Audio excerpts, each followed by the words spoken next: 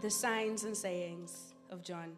We've gone through the signs, and we've understood that the signs are written that we may believe in Jesus, and that by believing in him we would have life. And so as we switch over to the signs,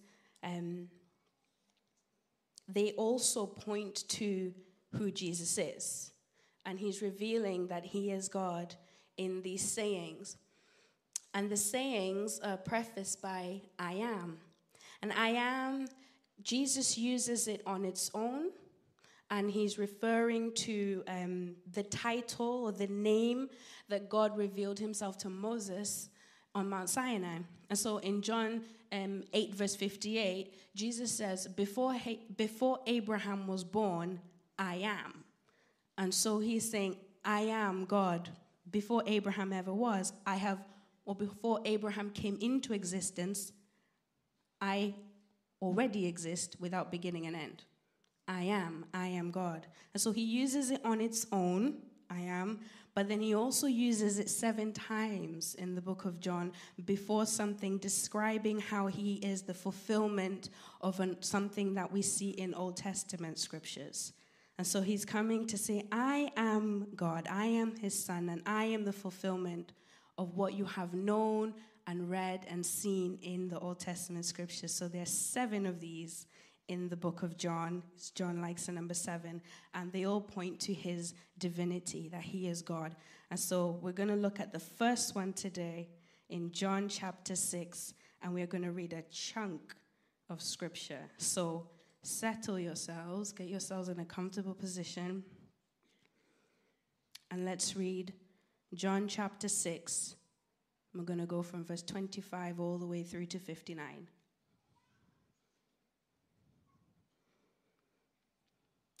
When they found him on the other side of the lake, they asked him, Rabbi, when did you get here? Jesus answered, very truly I tell you, you are not looking for me because you saw the signs I performed, but because you ate the loaves and had your fill. Do not work for food that spoils, but for food that endures to eternal life, which the Son of Man will give you. For on him God the Father has placed his seal of approval. Then they asked him, what must we do to do the works God requires? Jesus answered, the work of God is this, to believe in the one he has sent. So they asked him, what sign then will you give so that we may see it and believe you? What will you do? Our ancestors ate manna in the wilderness, as it is written, he gave them bread from heaven to eat. Jesus said to them, very truly I tell you, it is not Moses who has given you the bread from heaven, but it is my Father who gives you the true bread from heaven.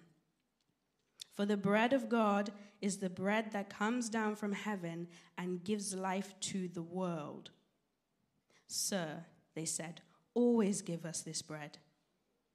Jesus then declared, I am the bread of life. Whoever comes to me will never go hungry, and whoever believes in me will never be thirsty. But as I told you, you have seen me, and still you do not believe. All those the Father gives me will come to me, and whoever comes to me I will never drive away. For I have come down from heaven not to do my will, but to do the will of him who sent me. And this is the will of him who sent me, that I shall lose none of all those he has given me, but raise them up at the last day. For my Father's will is that everyone who looks to the Son and believes in him shall have eternal life, and I will raise them up on that last day. At this time, the Jews began to grumble about him because he said, I am the bread that came down from heaven. They said, is this not Jesus, the son of Joseph, whose father and mother we know? How can he now say, I came down from heaven? Stop grumbling amongst yourselves, Jesus answered.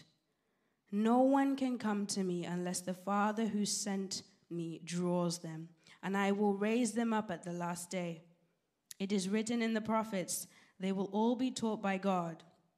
Everyone who has heard the Father and learned from him comes to me. No one has ever seen the Father except the one who is from God.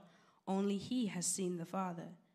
Very truly I tell you, the one who believes has eternal life. I am the bread of life. Your ancestors ate the manna in the wilderness, yet they died. But here is the bread that comes down from heaven, which anyone may eat and not die. I am the living bread that came down from heaven. Whoever eats this bread will live forever. This bread is my flesh, which I will give for the life of the world. Then the Jews began to argue sharply amongst themselves, how can this man give us his flesh to eat? Then Jesus said to them, very truly I tell you, unless you eat the flesh of the Son of Man and drink his blood, you have no life in you. Whoever eats my flesh and drinks my blood has eternal life, and I will raise them up at the last day. For my flesh is real food, and my blood is real drink. Whoever eats my flesh and drinks my blood remains in me, and I in them. Just as the living Father sent me, and I live because of the Father, so the one who feeds on me will live because of me. This is the bread that came down from heaven. Your ancestors ate the manna and died, but whoever feeds on this bread will live forever. He said this while he was teaching in the synagogue in Capernaum. Amen. The whole chapter, John frames within the context of Passover. So he starts by saying it was near the Passover. And then Jesus feeds the 5,000. He performs this wonderful sign. And they start to kind of twig that maybe this is the prophet we were expecting, who's done the same thing that Moses did. And they're like, maybe it's him. But then they don't fully understand that in order to be king and to save them, he has to die. So they want to make him king then and there. And Jesus is like, that's not the way. So he sneaks away. And so they follow him. And they follow him. And they ask him the question, where did you go? Jesus doesn't even respond to that question, which he does a lot in John. There's certain questions he just doesn't respond to because he's like, that's not the point. And so he says to them, you're not coming to me because you saw the sign and then put your faith in me and believed. The sign almost didn't serve its purpose in your heart, but you're coming to me just because you're purely concerned about your physical needs and what I can do for you in the here and now. Not because you recognize me as God and want to worship me and give your life to me. Not because you want to serve me, but just because you want me to serve you. And Jesus does this almost to kind of distinguish between the false followers and the true followers. Because as we get to the very end of chapter 6, and Jesus only gets more clear with what he says. When they start to be like, what does this mean? Are you sure this is true? He doesn't back down. He's like, this is the truth. It might sound crazy to you, but you must eat my flesh. You must drink my blood. We'll talk about that in a minute. And again, because they're only thinking in the natural, it completely went over their heads. Completely. And they missed out. But Jesus didn't back down because he was prodding at their hearts. He knew what was really in their hearts, and he was calling them to believe. But they chose to resist and stay in that. And so many turned away at that point, and they stopped following him. Interestingly, Jesus wasn't necessarily bothered by that because he wasn't going to compromise on the truth. That's not going to save them. And he turns and says to the 12, are you also going to go? And they're like, where can we go? Because we've come to believe that you are the Son of God and you have the words of life. Now, the disciples, they didn't always get it. They didn't always understand. How many times in the scripture does Jesus say to the disciples, do you still not understand what I'm doing? Do you still not get who I am? Do you still not understand where this is all going? Do you not get how this works? Do you not remember how I fed the 5,000 and now you're worried about the 4,000? They were slow in their understanding, yet they followed him Because there are two responses to Jesus. There are two, fundamentally. Belief or unbelief. That's it. There are two responses. And Jesus says to the people who are following him in verse 29, because the Jews were very concerned about what must I do to follow the law? What must I do to get eternal life? And Jesus got asked this question time and time again. The young rich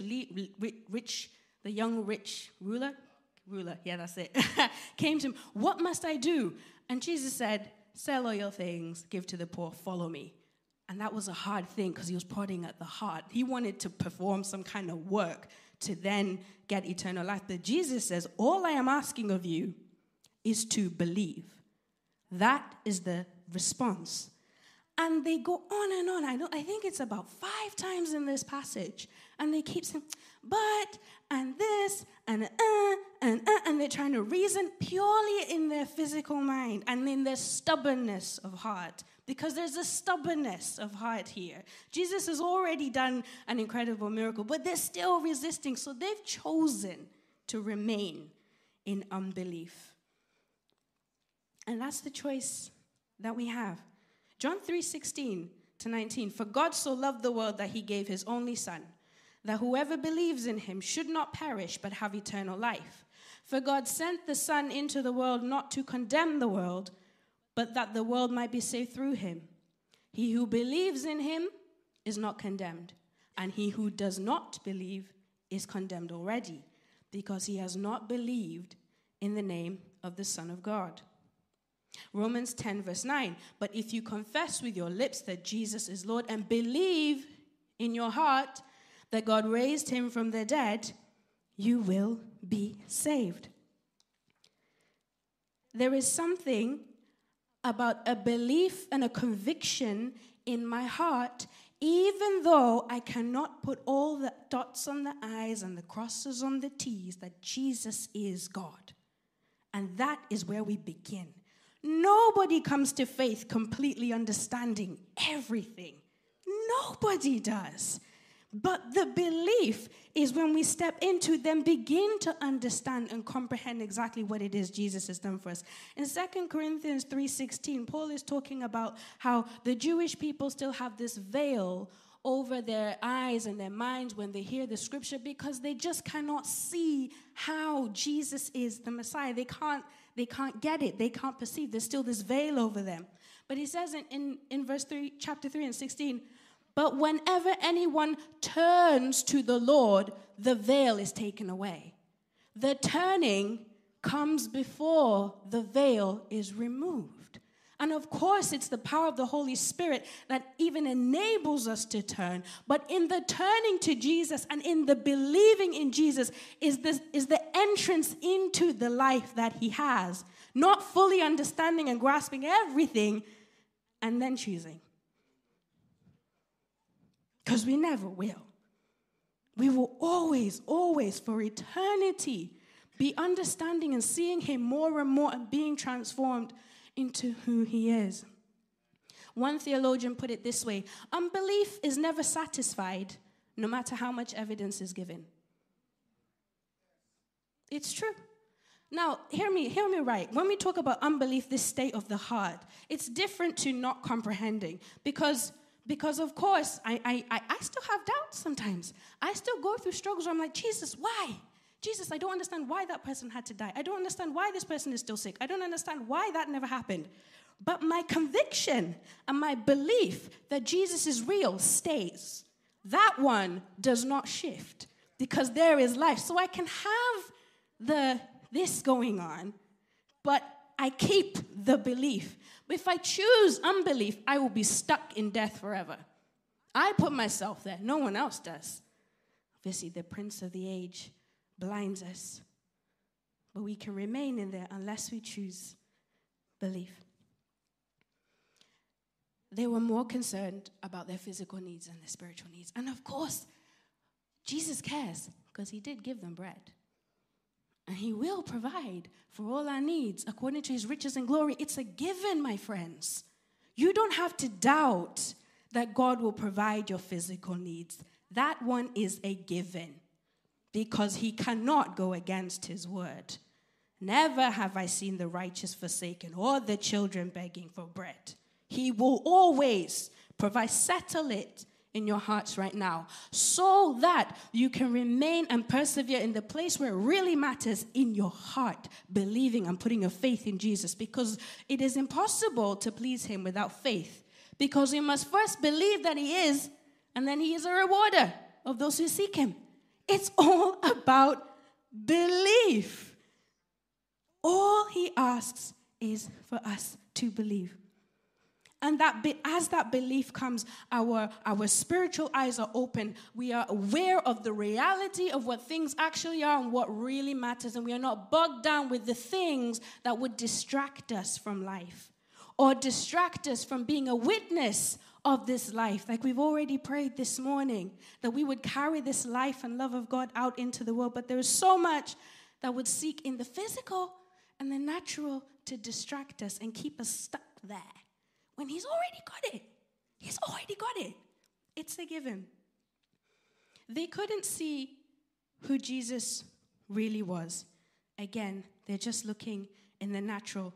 And so when Jesus says, you need to eat my flesh, now whether he meant the bread and the wine, or whether he meant eating as in consuming and making a decision to believe in Jesus in that one moment, because again, theologians have all kinds of opinions on what that really meant. But there is an understanding that Jesus, thank you, Lord, was not talking about cannibalism. That is not what he was saying. And if that's what you're hearing, you're missing something. You're missing the point.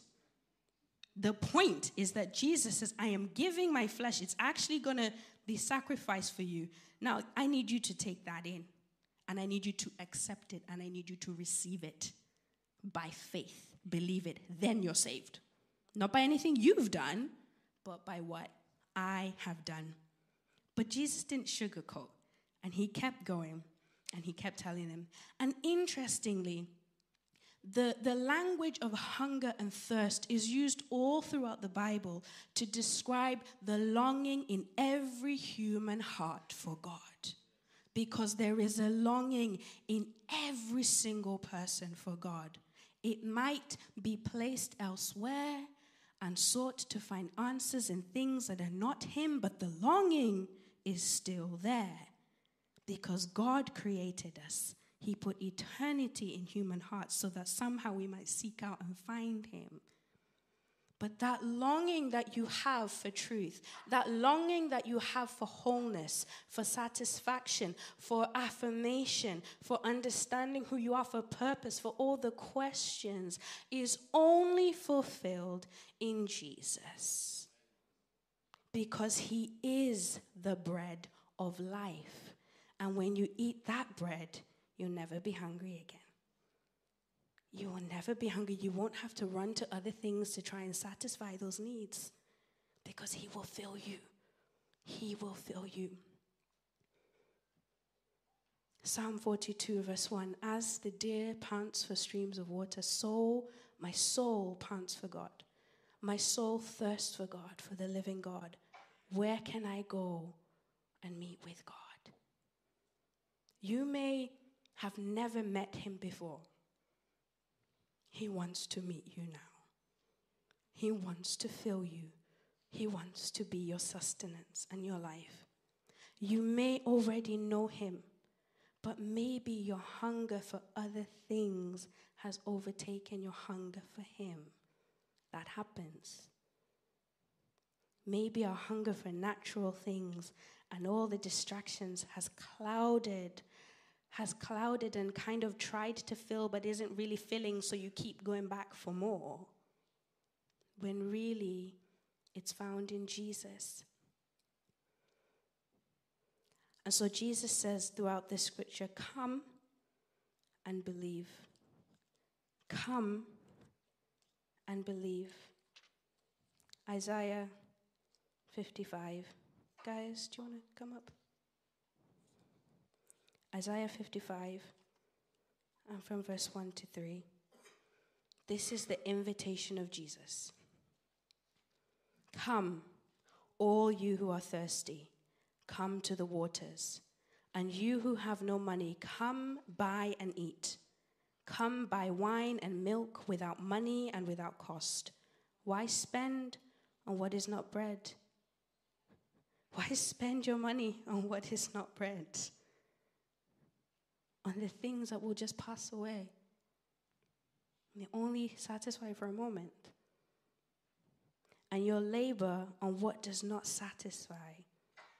Listen to me, and eat what is good, and you will delight in the richest of fare. Give ear, come to me, listen, that you may live. I will make an everlasting covenant with you, my faithful love promised to David. Jesus is the true bread. He's the living bread. And we're not called to live by physical bread alone, but by every word that comes from the mouth of God. They ate physical bread and they still died. But Jesus comes as the true bread, the living word of God, that when we believe in what he says, we will never die. Because as we believe in him, we have eternal life. And so, I'd like us just to close our eyes as the band start playing. And I'm going to ask us to respond, but when we sometimes in church do responses, kind of all stand up because we don't want to be the only one who's not standing up because then I look like I'm not responding. It's not about that. It's between you and Jesus. So it's okay if you don't stand. But I'm going to ask you to stand and respond to Jesus if you feel this applies to you. If you feel this applies to you. So with every eye closed, let's fix them on Jesus because he's the source. Fix your eyes on Jesus and just allow yourself to become aware of your spiritual hunger. That part of you that isn't flesh and bones, but that is who you are. Become aware of it now. And if you have never made a decision to follow Jesus and you want to, I want you to stand now.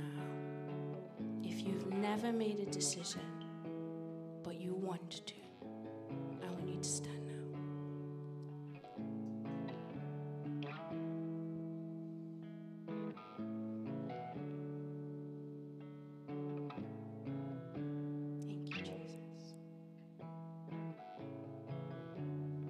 Now, if you know him, you know that you know him, but there are things that have clouded your hunger for him, and you want more of him, I want you to stand now.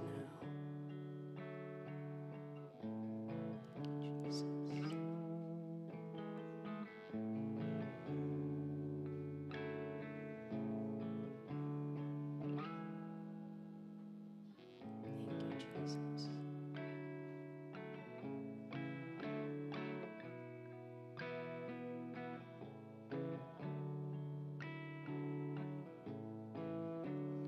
You love him with your whole heart, and you're confident that you're just loving him with your whole heart, but you know that there's more, I want you to stand